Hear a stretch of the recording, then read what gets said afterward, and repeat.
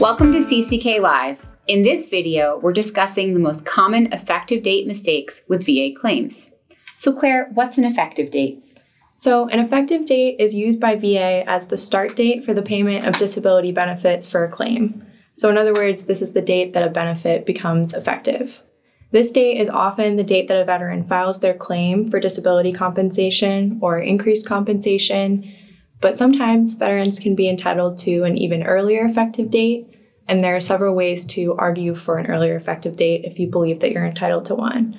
And one way to do that is through new military records. That's right. So under 38 CFR 3.156C, a veteran can receive an earlier effective date if VA denied their original claim for service connection and then later obtained service records in a subsequent claim that substantiated the veteran's original claim. These records could include service records related to the veteran's disability, additional service records forwarded by the Department of Defense or Service Department anytime after VA's original request for service records, even declassified records which were classified at the time VA decided the claim. If new service records are obtained, the veteran's effective date could go back to the original claim for service connection instead of the date of the subsequent claim. Sometimes VA may make a mistake by assigning the date of the subsequent claim as the effective date instead of the original claim. Something else VA does sometimes is not use an intent to file. So Claire, why don't you tell us about that?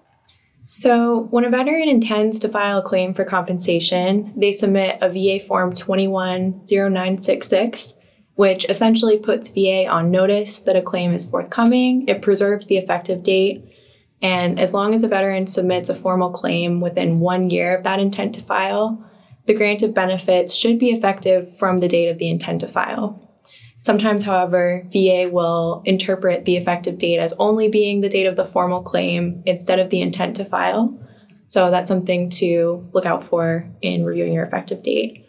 Another thing that people aren't typically aware of with increased rating claims is the 1-year look-back rule. If you want to talk about that. Absolutely. So for veterans who file for increased compensation, VA is supposed to determine if any increase occurred within 1 year prior to that increased rating claim. If it did, then VA could grant an effective date up to 1 year prior to the actual increased rating claim. VA often fails to conduct this analysis, and claimants should be sure to carefully check the effective date of any increase awarded. Now, Claire, why don't you tell us a little bit about Q claims and how they can impact effective dates? Yeah, so a Q, or a clear and unmistakable error, is a very rare and specific type of error that VA makes that could potentially result in an earlier effective date for benefits. So Qs are a way for a veteran to challenge a final VA decision, meaning a decision that the veteran did not appeal within the applicable appeal period. If VA acknowledges that it made a clear and unmistakable error in its prior decision, then VA will revise that original decision and pay benefits effective from the date that they would have paid if not for the error.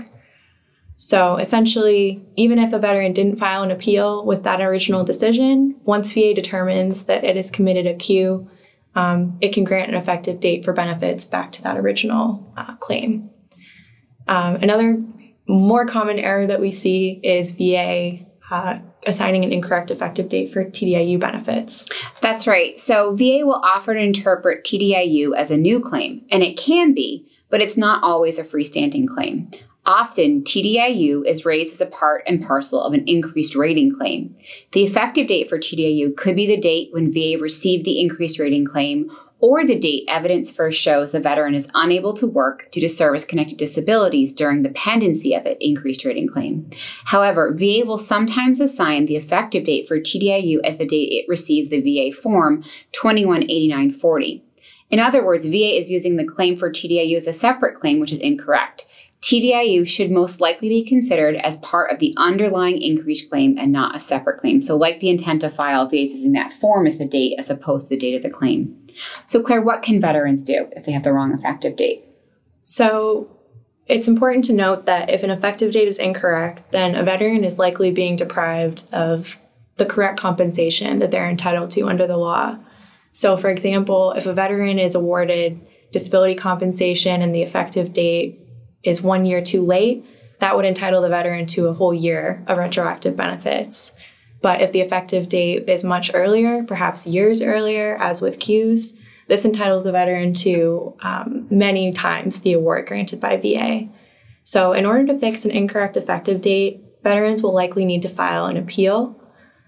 You can learn more about the different options for appealing a VA decision in our other videos and on our website. Thanks so much for joining our discussion on effective dates. Be sure to like this video and subscribe to our channel to stay updated. Thanks for watching.